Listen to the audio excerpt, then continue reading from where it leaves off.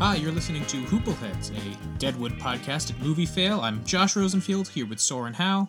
We're talking about episode 4 of season 2, Requiem for a Gleet, which is a great name, directed by Alan Taylor, the great Alan Taylor of Thor the Dark World, Terminator Genesis, and the worst episode of Game of Thrones probably in the entire series. The one from last season that was where they were on the big lake and it was just terrible. Oh, right. Oh, yeah, that one. Yeah. So a really stellar career. He's done a lot of great TV. He did some Mad Men. Yeah, I was gonna say he's got fine. quite a I've looked into his filmography and it's like pretty impressive. I'm just teasing. Like he made 2 extraordinarily bad movies, but he's fine. Yeah, I was that weird one who liked Dark World more than the original Thor, but I am a minority. I don't like either of those. No, movies, I don't sure. like either of them either. I don't like this was relatively speaking, but yeah, no, they're not great. Anyway, but yes, so which brings us to Deadwood, and I think I probably said at the time I'm going to retcon old podcasts, I suppose, by saying this if it's not true. But I think what I probably said was Alan Taylor, and then I looked him up and said, "Oh, he directed episodes of Deadwood. Deadwood's a good show." But I couldn't, remember precisely what happened in those specific episodes of Deadwood. So now here we have one. And I think did he direct anything else in this in season 1? Oh, I don't think so. This might be his first then. And I'm not sure if he even directed any other episodes besides this. He did direct Here Was a Man. Okay, so he did. We have covered him in the past, which is, I guess, that's when Hickok gets shot, I believe. Oh yeah. In any case, so he has directed in the past. So anyway, yes, Requiem for a Gleet. All right, so let's just run down. This episode's kind of all over the place. Yeah. There's a lot. It's not like the previous episodes where there's been like sort of a main event that everything's circling around, especially not like last week in particular. There's a lot going on, so I'm just going to try and run down the big beats. I'll probably forget something. I do have a synopsis in front of me, but it's funny you say that because I feel like it splits pretty neatly between like Wolcott and Al.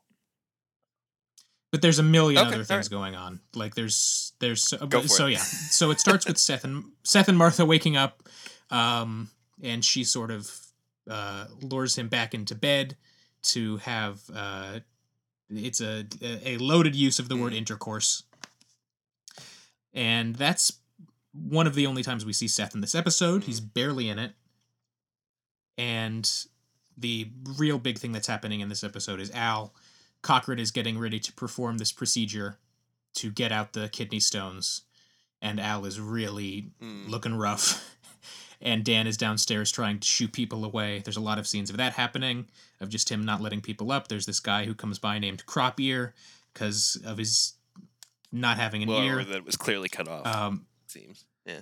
Yeah. And he has some plan for a robbery, and Dan chases him off, and Adams comes by later, and Dan has to they don't make peace, but they are they kind of settle down from their antagonism a little bit. But Cochran's very nervous because he's only ever seen this procedure performed, and even then I think he says 2 out of 10 people survive it to begin with. But he thinks Al is at a point where he might just die anyway if he doesn't do anything.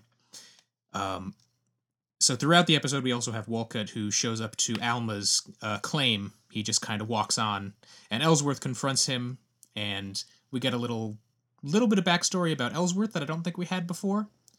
But the important thing we learn here is that Wolcott, he was responsible for the deaths of like scores of miners at some claim years prior that Ellsworth knows about. So Ellsworth is not a fan of Wolcott, and he again, the theme in this episode, chases him off the property, tells him to get out. Speaking of Alma, she fires Mrs. Ringhausen, but gives her enough money to like 6 months severance and a little bit more, enough to start over, but there is still it is the appearance of generosity. It is not.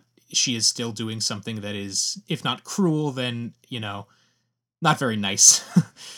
And Isringhausen later goes to Adams, which I don't think we had any indication that they had any sort of relationship whatsoever. Yeah. And she says, I think Alma's going to kill me because she's killed before. And we'll get to that later. Bizarre scene. The other thing that happens with Wolcott is his favorite prostitute comes into town, whose name is Carrie, and she heads to the Chez Ami. And there's this, speaking of bizarre, utterly bizarre scene where he has all the prostitutes of the Chez Ami around him facing the wall, and he is telling these stories about Greek history and making weird comments about incest, and it's just really strange and creepy. And he's a strange and creepy man.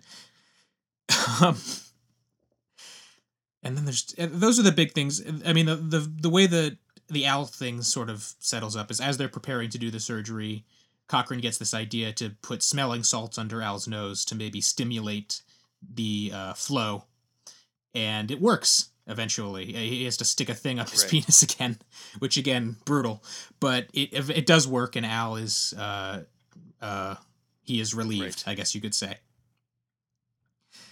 And then there's a lot of little things like Crop Ear comes back and Dan just kills him, which is kind of and that's kind of amazing. EB tries to pull this routine on Alma, where he's trying to get her to drop her claim, and she completely turns it around on him and talks about how it brings up to him that she wants to buy the hotel. And the main thing that you're missing, I think, is the commissioner. Oh, right, yeah. Stephen Tobolowsky's here. He is what is it, Hugo? Yeah, Jerry? I don't remember his first name, but yeah, Commissioner Jerry. Or he pronounces it Jari at first, and then everyone says Jerry afterwards. Jari, but then everyone else says Jerry. He's there with Cy and Wolcott and telling them about how basically the way it's going to work is that all the gold claims that predate the treaty with the Sioux when Deadwood was settled, those are legitimate, but everything afterwards is going to be, quote-unquote, considered on a case-by-case basis, which he not so subtly implies means that Wolcott is just going to have first pick. He does, and he also basically makes it clear that the government is up for bribes and up for pretty much whatever people want. Yeah. Then there's the only other scene with Seth is there's this little scene where he talks to Saul about their idea to which start they've a been talking bank. about. They mentioned it briefly last episode, which we didn't talk about, but yeah, it's sort of an aside. But yeah, they're trying to start a bank, so that's a potential new venture. And Saul says, well, we could use Alma's claim as collateral to get someone to underwrite this, and Seth says no. And Saul says, well, what about Swearingen? I bet he'd underwrite it. And Seth says, absolutely not. Because he wants it to be, he doesn't want anything to do with the sort of dirty dealings that Al would do to get that money. But Saul sort of says, well, look, we're going to have to get our hands dirty a little if we want to do this. There's just no way. And it's a particularly funny thing, too, because, I don't know how he thinks banks form, but... Exactly, yeah. It's a little optimistic. And then there's a little thing where, Mr. Wu comes to see Al, and he tries to indicate something to Dan who doesn't really understand. Scene. And I think this is a great scene. He's in reference to this guy who shows up with Wolcott, Mr. Lee, and he says to Cy that this Mr. Lee is gonna basically funnel in opium to Cy to sell in the camp, and that they'll split the proceeds for this new joint in the Chinese section of camp. And Mr. Wu is very, very upset about this, but obviously he can't really... Dan just doesn't understand what he's trying to get across. Right. It's opium and prostitutes, if I remember correctly. Yeah. Yes, yeah. And that's pretty much it. Like I said, it is much more like a traditional episode of television in that there are kind of these big beats, the two main storylines, but there's a lot of little stuff interspersed in the middle, and there's not really a clean, other than the stuff with Al, there's not really a clean arc to this episode. And I don't mean that in a bad way necessarily. It's just I'm sure I missed stuff, but that's kind of everything I can remember and everything I can see No, looking at this I think that synopsis. that covers most of it. Before we talk about the stuff of the episode, how did you feel about the direction? It's not. After being really enamored with some of the Yep. direction of the early episodes in this season, I was kind of like, it's. There's one or two interesting shots, like the shot of Oh, Ellsworth standing oh, yeah, alone in the yeah, that's good. claim as the Yep. machine pumps away. That's a cool image. But other than that, it's Alan Taylor is very much he is very much a consummate TV director, and not I don't mean that as in that It is is a kind of a backhanded backhanded compliment, but I think compliment. you're right. I mean, I it's don't I don't fully mean it that way, but he is very much like he gets the but job done, and he'll if you work look with at what his he has to work with. filmography, it's that's exactly the kind of person who he seems to be, right? He just slots in the. There's no like, it's not like he does period dramas or Yeah, something. He did Sex in the City. He did Mad Men. He did Game of Thrones. Like it's just all over the place. And he definitely seems like I'm looking especially his Sopranos episodes, which are great episodes of The Sopranos, but like they're not the sort of episodes that you attribute to the director. You look at those and you're like, oh wow, David Chase is a genius for what right, went okay, down in that one. You don't really think about those episodes as like, oh, they were so like the director had such a clear vision for that. He seems to me like the kind of guy who will come in and like, all right, showrunners, what do yeah, you need me to exactly. He do? I'll slots do in. it. I will Yeah, he execute on slots your in. Yeah, vision. exactly, Yeah. exactly. That's the vibe I get from him. So I had the same feeling. I mean, I was underwhelmed with. I felt like I don't know that there's a single person on in the entire cast, small or large, really ever who gives a bad performance. You can correct me on that if you feel differently, but as yet, No, I I don't don't think feel so. that way. That said, I think that these characters have all and these actors have given better performances in other episodes, and part of that I think comes down to direction, where a better director might have said, "Let's try that again in a different way," or "Let's try it again and just get a different take." And it's nothing specific. I'm not like harping on. It's certainly, and it again, as you said, it doesn't ever fall short of, um, like as a sub. It's hardly a subpar episode, but Deadwood hits very high notes very frequently, and it's so for me it felt a bit stark, especially since we're going episode by episode on this basis. And I was like, yeah, I could see that. And also, it is true that in as much power as the director has over the cinematography, it wasn't quite as interesting. And there's some bizarre shots in previous episodes. Last episode, they're driving through the thoroughfare, Alma and um, Ellsworth, and there's this incredibly weird close up on Alma's face in the cart, and it's such a bizarre shot. But like again, at least it sticks out. It's like something a bit different. And here, it's just pretty standard.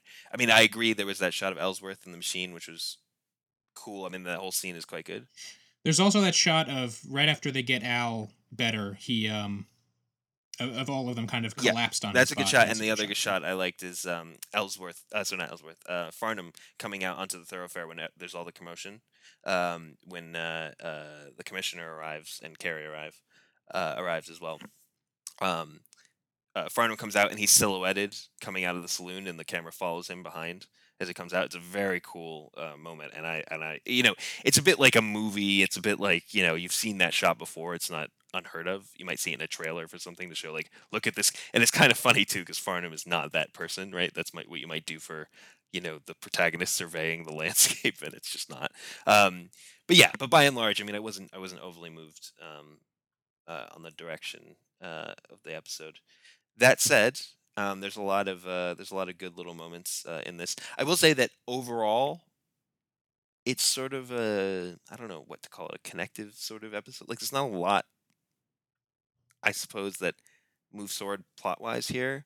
There's a lot of I don't know, table setting or whatever you want to call it for what clearly are going to be significant elements moving forward, i.e., Yankton comes to town.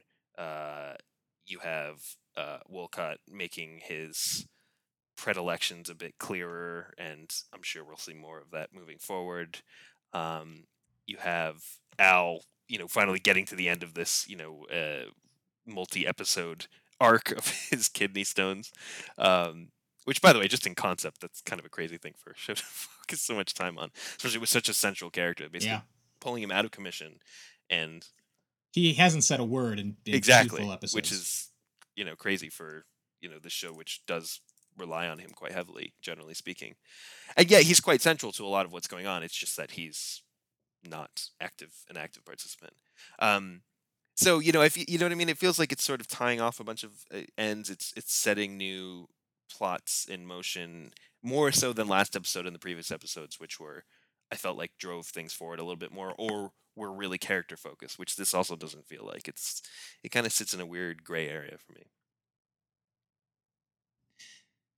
Yeah, it's. I mean, it's a transitionary Yeah. episode, I guess. It feels like they are kind of getting out of this first act of the season and into something new, and we'll see maybe next week what the big new thing is.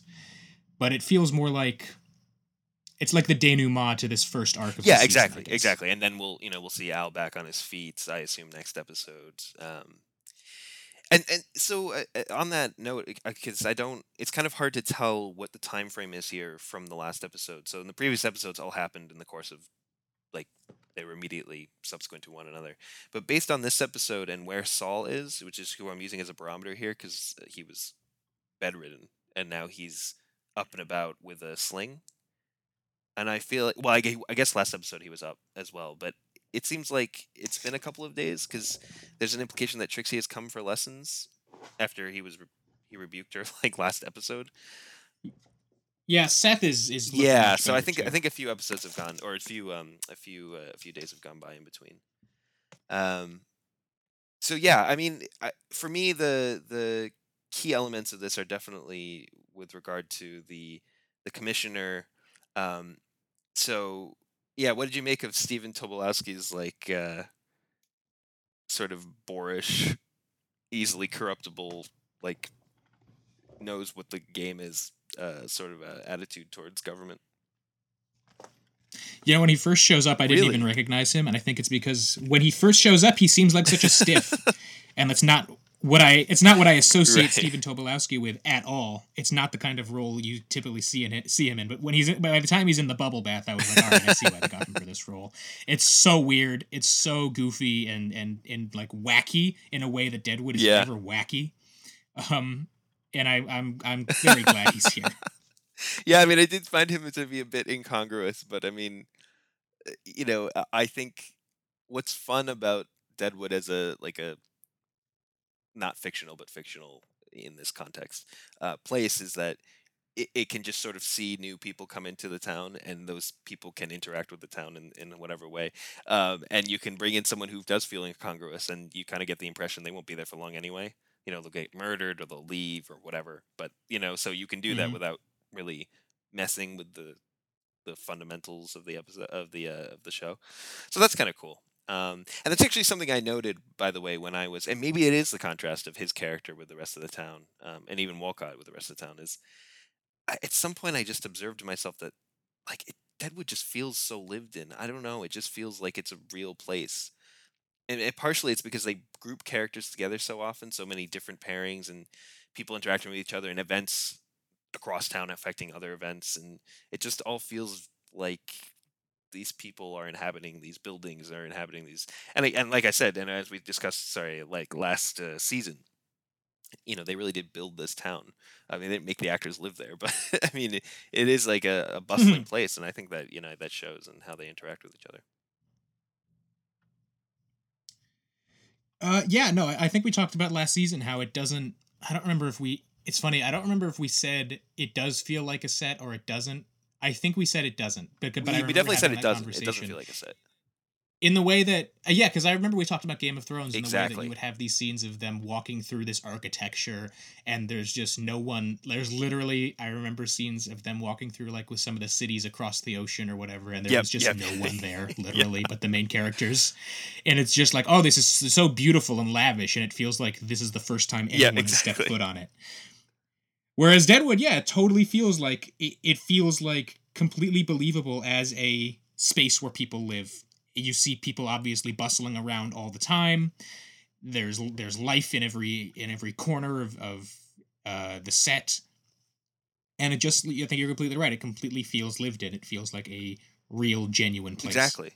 And I think it sells the believability of things and also helps the cohesion of the cast and It's actually one of the things I'm most interested to see in the movie. Which, by the way, I don't think we mentioned this on the actual podcast, but they've moved the. Did we? I Okay. think we Well, did last they've week, moved actually. the release date up to the spring. So we probably won't finish all the seasons before then. But hey, what can you do? But it's going to be really a weird but kind of cool thing to see this cast back together again, because it feels like they all lived in a town together for 3 years, which they didn't. But I mean, it's what it seems like from as a viewer, and so I think that's quite a cool thing. It'll be interesting to see the decade of space and how that affects their take on these characters. Yeah, yeah, So yeah. what did you think of Ellsworth and Walcott's interaction? I am really interested to hear what Ellsworth is kind of always. We talked about when we picked this back up, not really remembering the characters, and Ellsworth, like everyone else, I immediately remembered. Like I immediately felt like, okay, I remember who this person is. And Ellsworth is one who I just like. I couldn't get a beat on him at all. I was like, I don't remember what his deal is, his personality. Whereas opposed to you look at like Doc Cochran or Dan or Trixie, and I'm like, all right, I immediately remember everything about you. Ellsworth just has remained kind of a cipher to me. So it was nice to get a hint of what his actual personality is in this episode, beyond just the way he warns Alma that of what's coming. Basically, tells her to look out for people who are going to try and get her to sell her claim. The way he gets really incensed by Walcott, who let all these miners die in pursuit of this claim, that gives me such a clear sense of who he is and where his priorities are. And I really enjoyed that. And it's a great performance too. But yeah, I think Ellsworth is really, and again, I say this not really remembering the character from the first season. He, to me, comes into his own in this episode in an interesting way, and makes me interested to see where they're going to take him, because previously he's just been sort of there. Right. Well, so it's funny you say that, because I had a very specific reaction to him, which was a bit different than yours, because I remember him quite clearly from the first season, and I think part of it is they've changed the character. The character's different. Oh, well, so there you go. If you remember, the most significant thing Ellsworth really does in the first season, he does agree to look after Alma's claim and all the rest of it. That does get established. But it's not really in an agency-driven sort of way in the same way. It's almost actually implied a little bit to be out of guilt. Guilt for what? Well, I mean, he saw her husband get murdered. And as far as he knows, it was a happy relationship, and that was a bad thing. But the first thing we see him do, the most significant thing we see him do, is witness this event happen when Dan kills Brom Garrett, if you remember Brom Garrett. And he is kind of cowardly about it. I mean, he comes back and, they basically, Al and Dan and them are all trying to figure out, are you going to tell, or what are you going to do? And Ellsworth's like, it's not my business. I didn't have anything to do. I don't know. It's, I don't know. I didn't see anything, basically. And that's to Al, who is powerful within the town or whatever, and obviously can have people killed, but I suppose that's true of most people in Deadwood, and and it's just, to me, hard to reconcile that character with a character who does not care who Wolcott is, knows everything about him, knows that he had a bunch of miners killed for the sake of money, which is something that is the same reason that Brom Garrett was killed, by the way. Slightly different context, but the same idea. It was over gold. And also knows that he's connected to George Hearst, doesn't care.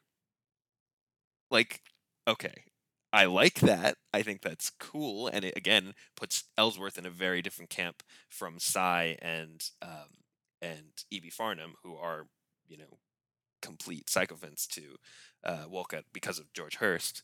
But it doesn't really make sense to me with the character who was sort of, I don't know, he was kind of a coward. I guess in comparison, for me anyway. I don't know if that's fair. I think that's interesting, because now remembering what the deal with this character is, that he will cower to Al, but to someone who is 10 times more powerful than Al, he'll stand up to, because like Wolcott is on such another level that he's like, you can't possibly do anything to me. Like you could squash me with your thumb, but I matter so little to you that I'm not Huh. afraid of you. Like as opposed to Al, who is, you know, is on, they both live in Deadwood, I guess Right. is what I'm trying to say. Al is in It's charge more of immediate, Deadwood, I suppose. and Ellsworth lives, and it's immediate and it's personal because they Mm, like know each other. Whereas Ellsworth is so, you know, obviously Wolka does know who he is, but he is so anonymous to Hearst that that power doesn't really scare him. huh.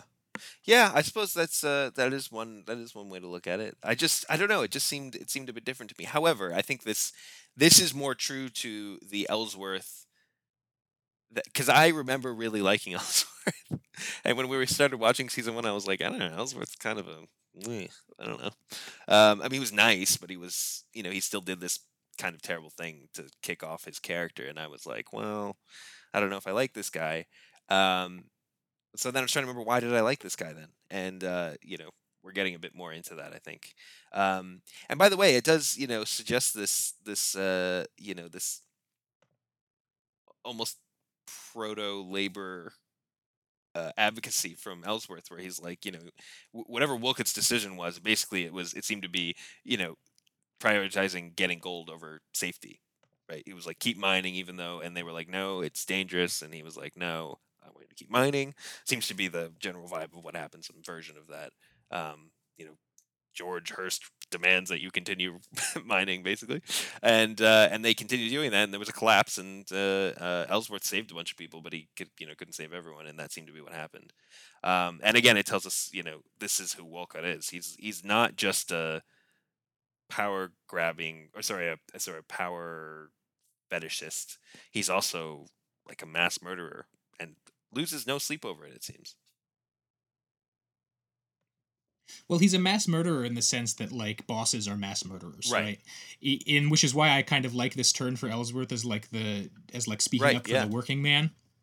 Because yeah, there were, I mean, this is whatever year it is, there's no protection for labor, there's no concern for labor. If 40, I'm just looking at the number now, 46 people, if 46 people die in the pursuit of a mining expedition, then like there is no incentive for bosses to Exactly. care about that. Those people don't matter. So yeah, you get a sense certainly of Wolcott, I think, comes into focus a little more, not just as in terms of his personality, which we know obviously fairly well by what we hear about him last episode, but just this idea that he wields power in the way that bosses wield power, which is with no concern to the people who are actually executing on whatever you want to do. Exactly. Exactly, and it does pose um, a little bit of a sort of a.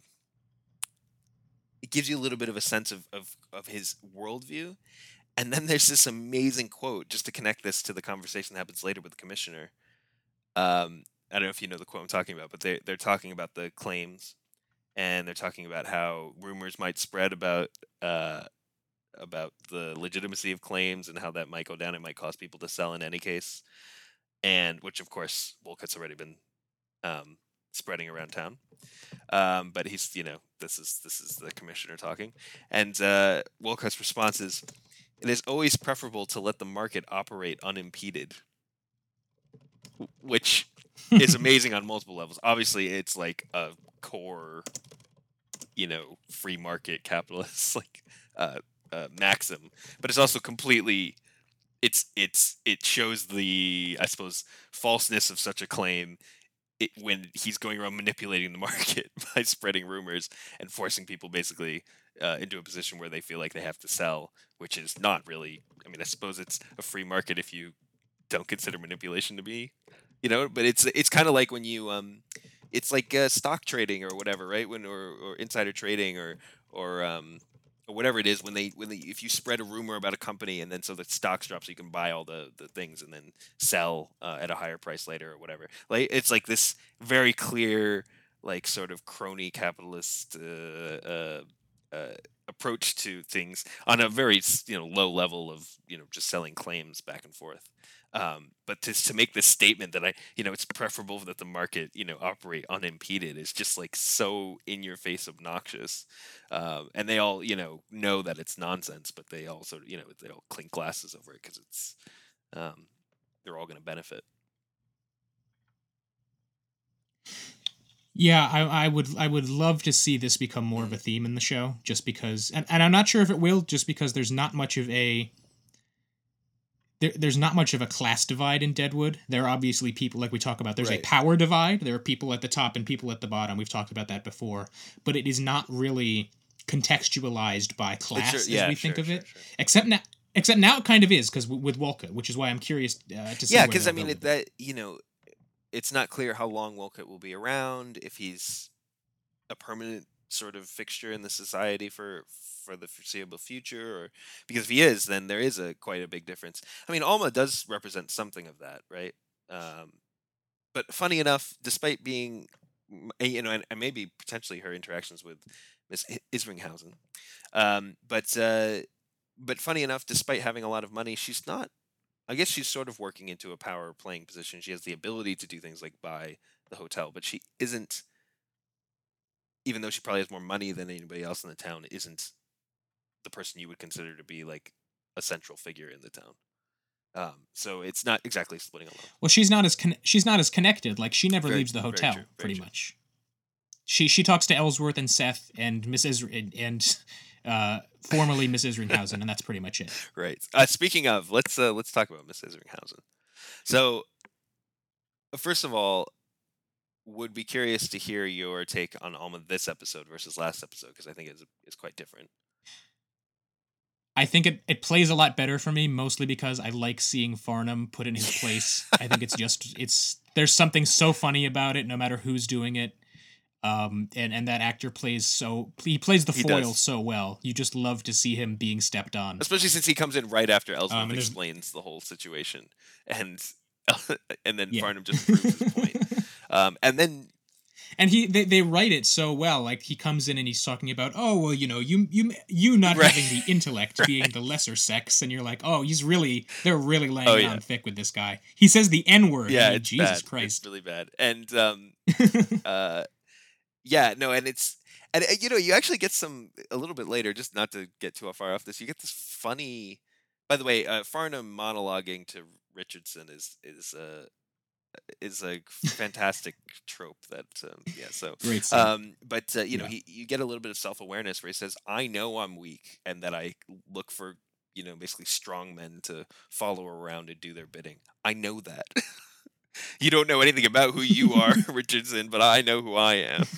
And so I kind of had a little bit of respect for him in that moment. I was like, oh well, you do know, at least you're not pretending you're not that person. See, but that whole scene is just him abusing Richardson, because that's the only person in the entire camp he has power over. Like, we talked about that a couple weeks ago.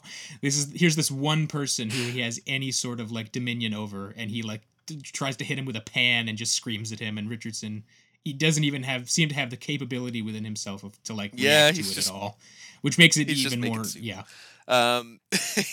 great. So anyway, but on this Alma a bit, so I do think it was a bit better here. I had a suspicion. I was thinking, oh, maybe it has to do with the writers, and it is different writers. Each episode's different writers, and I thought maybe these female writers are writing her a bit better this episode. It's actually quite the opposite. This was a male writer, and last week was a female writer. So it's not that. I think it's just how they're written, or how they're directed as well. Because I mean, she's very cheery this episode as well, which is quite different than last episode, which is quite stern. So in that vein, while she is dismissing Miss Isringhausen, it's going to become a tongue twister. While she is dismissing her, I actually think 6 months severance is pretty. I mean, obviously she doesn't have any prospects or whatever, but that's like not bad. And I thought it was a lot more generous than the way it seemed to be going last episode. So it is generous, but it is this kind of generosity where she's basically saying, I will do anything to get you out of here because I despise you so much. it is this show of generosity that, but to such an extent that it's clear that it really means like, I just need to get you out of here. I have no patience for you. I don't care how much it's going to cost.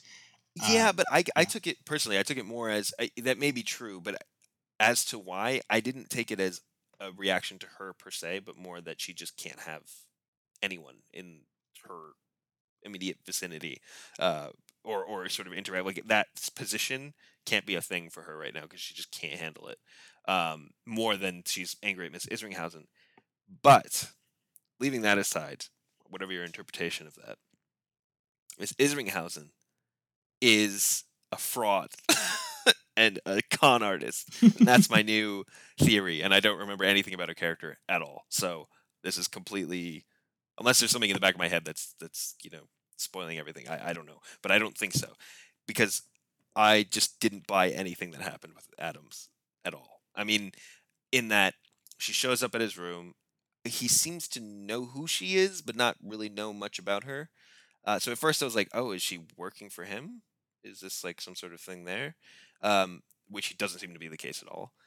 But then she starts. First of all, she's talking about how innocent she is, and she's never had a drink, and she's never been alone with a man in a room, and really playing up the innocence card, which is like, that's a bit weird. And then she's like, "And Alma's gonna kill me," which, whatever you think about generosity or not, no, she's not. I mean, that's just nonsense.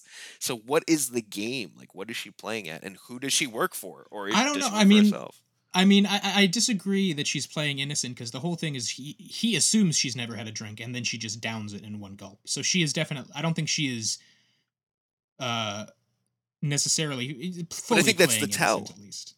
That's the tell. Is that Yeah, but it's such an, like, if she was a con artist, she would have pretended, right? Like, that's such an obvious tell. I think she is very deliberately saying something when she does maybe, that. yeah, but it's not really clear. Then what is her? But anyway, clearly she's trying to do something, because I mean, this is a lie about Alma Garrett. She's never had anyone killed, and she's not uh going to kill Mrs. Ringhausen. That's nonsense. So there's something at play here, whatever it is. I mean, maybe she's not a con artist. I don't know. We don't know enough yet. I feel like we just don't know enough yet to say one way or the other. There's this scene when she walks into Adam's room. I was like, what the I had hell the is same going feeling. on? Why are these two characters having a conversation? They have nothing to do with each other, but they seem to already know each other when the scene starts. So I think we need to know a lot more about, like, what their relationship is prior to this, and what their understanding, like, they have some sort of understand. My assumption was that she was spying on Alma for Adams, for by extension for Al. Like, that was That was what I immediately thought like what I too. thought But was then the going way on, they but interacted, it doesn't yeah, the way really they seem interacted like was a that. bit Yeah, odd. Because he even asked that question. it seems more He's personal like, between them. Yeah. Alma Garrett, like I remember, like you could see like in his head, he's like, oh yeah, you worked for her. I don't have any interaction with her, so why is this happening? Um, so yeah, it wasn't like she was reporting back like, oh, I was kicked out. What are we gonna do now? What's the new game plan? Which is not what happened. So yeah, I just thought it was strange. However, the other important thing in this scene, and it's something that we get a bit in this episode with Adams, is um, when Adams learns that Al is sick, which he didn't know, um, he's actually shocked. Like, he's actually seems taken aback and reacts to it with some sort of feelings. He's not crying like Dan and the rest of them, but he's like, wow, that's pretty serious. Is he going to make it? And now he could be just calculating, what's the effect on the town if Al dies? Maybe, I don't know, but it does seem like they're trying to build a little bit more emotional sort of foundation for him. But then in this scene with Miss Isringhausen, where I mean, again, I think she's just lying, but he's he seems like he cares, and that the camera really focuses on his facial expression as she's telling him this stuff, and you can see that the implication is that he's in some way moved by the claim.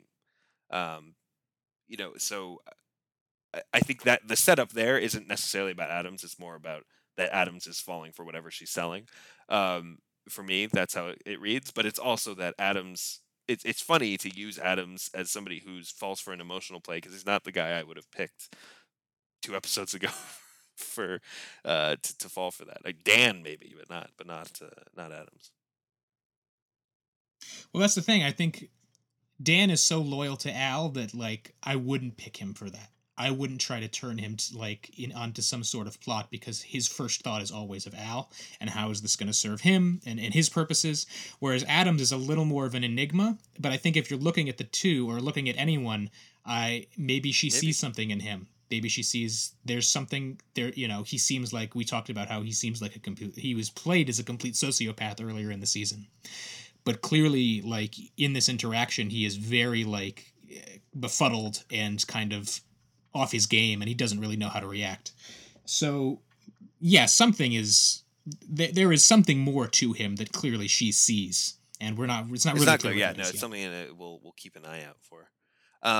So yeah, just a brief thing on Wu and Mr. Lee, which we referenced. I just want to reiterate that it's something that we don't talk about much, and he's also not too central of a character, at least for now. I don't remember how much. Yeah, he gets more play, I think, later. Mr. Wu, but Mr. Wu really is the third pillar of this camp. Just because like we like never interact with the Chinese bit of the town, he is like the Sai or Al of that part of town, and originally really was just Mr. Wu and Al.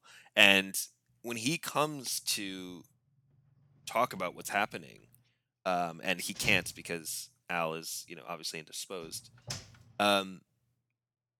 He's coming, I think. I mean, obviously there's a power disparity because of race and how the power dynamics of the town, but he's coming to say like, look, we have an arrangement, it's good, and there's a new dynamic that is completely throwing things off, and you've got to get back basically in the game. And before it wasn't necessarily affecting him, now it's going to start affecting him. And affecting Mr. Wu, that is. And that's going to start affecting the rest of the town, and we need to sort of fix what's going on. And that is communicated in so many pantomimes, but that is the general point. And I think it'll be good to see how Al, we're very curious to see how he's going to deal with Wolcott and George Hurst and all of that, but also with how they're screwing up the dynamics with the Chinese part of town. Yeah, we need to know so much more about the Chinese part of camp. It is so mysterious right now. Like we only ever really see Wu. We don't really know how it operates. We don't know anyone who lives there besides Wu. It is so closed off right now, and I would love a whole episode just focused on that and focused on the dynamics and how it works and who is in charge of who or whatever. Because right now it's just sort of the only time we really interact with it is when someone has to bring a body for the pigs. Yeah, it's a bit thin. But at the very least, we do understand that there's some relationship between them, both for opium, for getting rid of bodies, etc., and that is being disturbed by this new presence in the town. Yeah, I'm trying to think of what the other main thing. I suppose Al is the other main bit of the episode. Yeah, there's not a lot to it though. It just sort of. We should talk about Cochran. It's actually when quite he says a good bit because there's a lot of people speaking for Al when they're really just speaking for themselves because Al is not really compos mentis at all in this episode. So whatever when. Yeah, what's the thing Dan says? It's like he blinked with one eye for yes, and he scowled for no, and he cuts to Al, and it's just he's one terrified rictus grin. He has no expression on his face whatsoever. Exactly. So Dan, that's Dan's reaction to what's going on, and Cochran cannot keep it together. And remember, Cochran, again, speaking of characters and their past that we know about, Cochran literally performed surgery in the battlefield in the Civil War, right? But he just can't. I don't know why he just can't get it together with for this stone removal. And at the end of it, they convince themselves that he's scared and doesn't want to do it, which of course means they're scared and they don't want to do it. That's probably my favorite scene in the episode is when all three of them are like standing right in his face and going, "Are you scared? You're scared, right? you're too scared of the knife, and he's just looking at them, just again that one expression on Yeah, his he face. doesn't. I mean, I thought was it 1 or 2 episodes ago? I thought Al, maybe it was last episode. Al did. Ian McShane did such a good job with the part, and now he doesn't have anything to do because he's just sort of like frozen in space and time, and so yeah, it really falls on the rest of them to supplement it. And but yeah, I mean, you really get this impression that they'll do anything not to have to do this surgery, and they figure they'll just give it one more shot to just try and do it the semi-natural way. Um, and somehow they're able to coax out the stones, and that's a horrifying moment as well. It's so gross. It's like this is a shockingly gross episode. This is not something I expect from this show, but when you see just the slop on the ground and the blood and the all manner of fluids, Gleet. It's Gleet. and then also there's that shot of it's Gleet. It's a Gleet. There's that shot of Crop Ear lying on the ground, and his like I've seen a lot of movies where someone's neck has been slit, but the way his like saliva is like draped across his face is just so disgusting, and I couldn't handle it. It's just too Okay. much. All right. Yeah, it was a bit. But good in a good way. In Yeah. a good No, way. it's just. I guess I didn't react to. I did react to the Gleet. That was a bit. But well, anything with this. I mean, it's Nasty. just kidney stones. Horrible. Just there's no way to. I mean, now we have much better ways of dealing with kidney stones. I suppose you can this surgery doesn't lead to 20 an 80% mortality rate, but it's still horrible, and it sounds incredibly painful, and the Mm-hmm. just the body. Yeah, I'm not a doctor. That's a good thing. um it's just not great. Yeah, and so yeah, the episode is kind of funny in how it ends. um so Dan murders Cropier, who seems to be. We learn a tiny bit about Dan, which is basically that he was going around committing crimes, not doing anything particularly useful with his life. Yeah, I like it. He says this like it's a revelation. Like, what did you? I didn't think he would have been doing anything else before he met Al. It's like, and I was a criminal. Of course you were. Well, but there is this Duh. contrast, and I think it's kind of.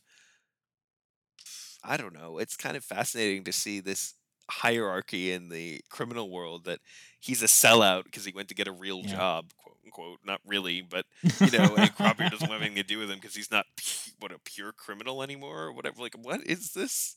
He's not a highway robber, I suppose, is the main problem. And yeah, and so they have this weird back and forth, and you know he does allow him to go up to see Al, but then he just gets to be too much, and he's like, all right, I'm just gonna kill you, which obviously had more to do with his anxiety over what's going on with Al than anything else. But still, I mean, I thought that was a funny comparison, but it does imply that there's Dan had a little bit of a life before, and knows outlaws in some regard, and I don't know that'll come up again, but it's kind of a cool little backstory. And then is there there's another scene? Oh, I suppose there's the thing we didn't talk about was uh, or we didn't really get into it in much detail, was Wolcott's experience at the Chez Ami. Um, did you have any thoughts about this? You could say Oh that. wow, okay. No, I actually didn't. It's like I said at the top. It is this bizarre, like, Eyes Wide Shut setup That's that he a has. great description. Immediately, what I thought of when I saw this, and he is regaling them with tales of all the weird sex stuff that happened in ancient Greece, and Joni is basically saying, "Are you gonna like do something, or are you gonna keep being a weirdo?" And this, he says something. He says he bore Carrie, and I immediately was like, "Is she his daughter?" Because then he's talking about incest, and I don't think that's it. But it's a weird choice of words, talking about this woman, and then they have this bizarre encounter alone later. I don't know what to make of this at all. I mean, to me, to be honest with you, it seems like we're seeing what happened with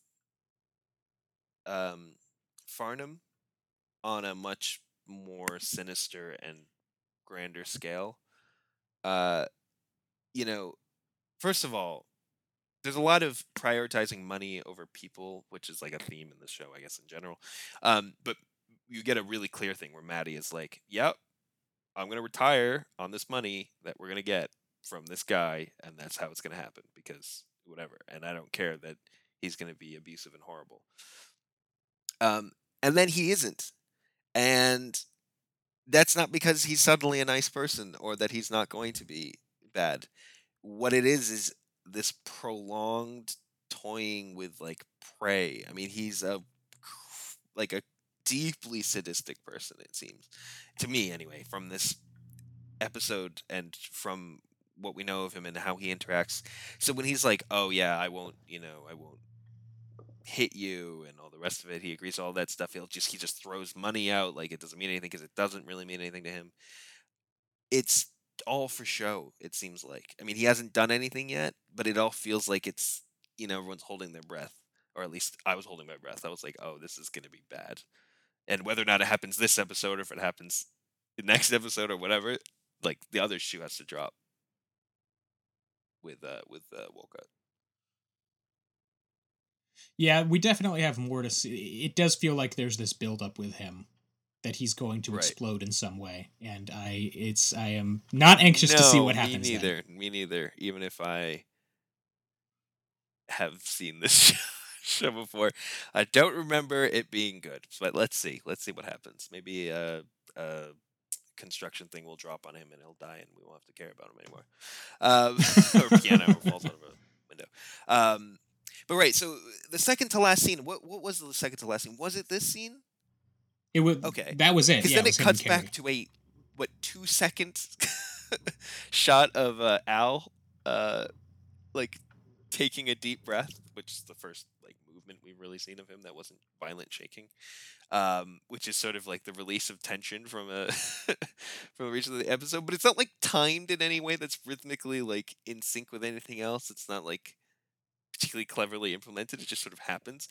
I like it as a concept, but I like it. I don't know. For me, it was just so abrupt, and then the episode ends. I just thought it was a bit odd. I mean, this is very un-TV. Usually, TV ends Right. with a scene, right?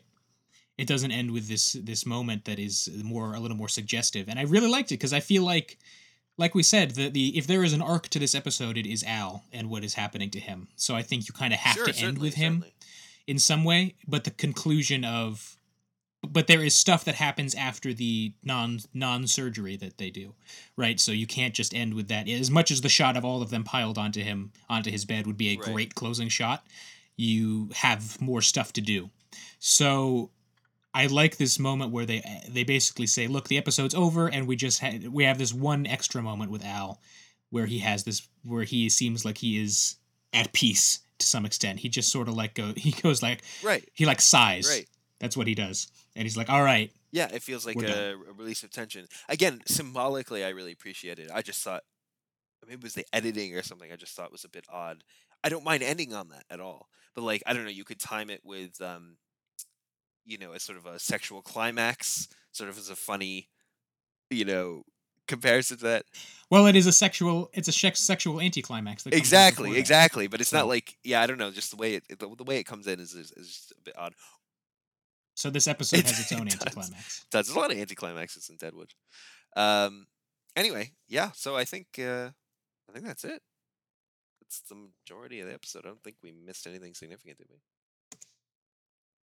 No. So we'll be back next week, I guess, and we'll talk about. This is a weird one. Wikipedia lists this episode's title as complications, but then it says in parentheses. Formally, someone clearly didn't like the title, so they've changed it.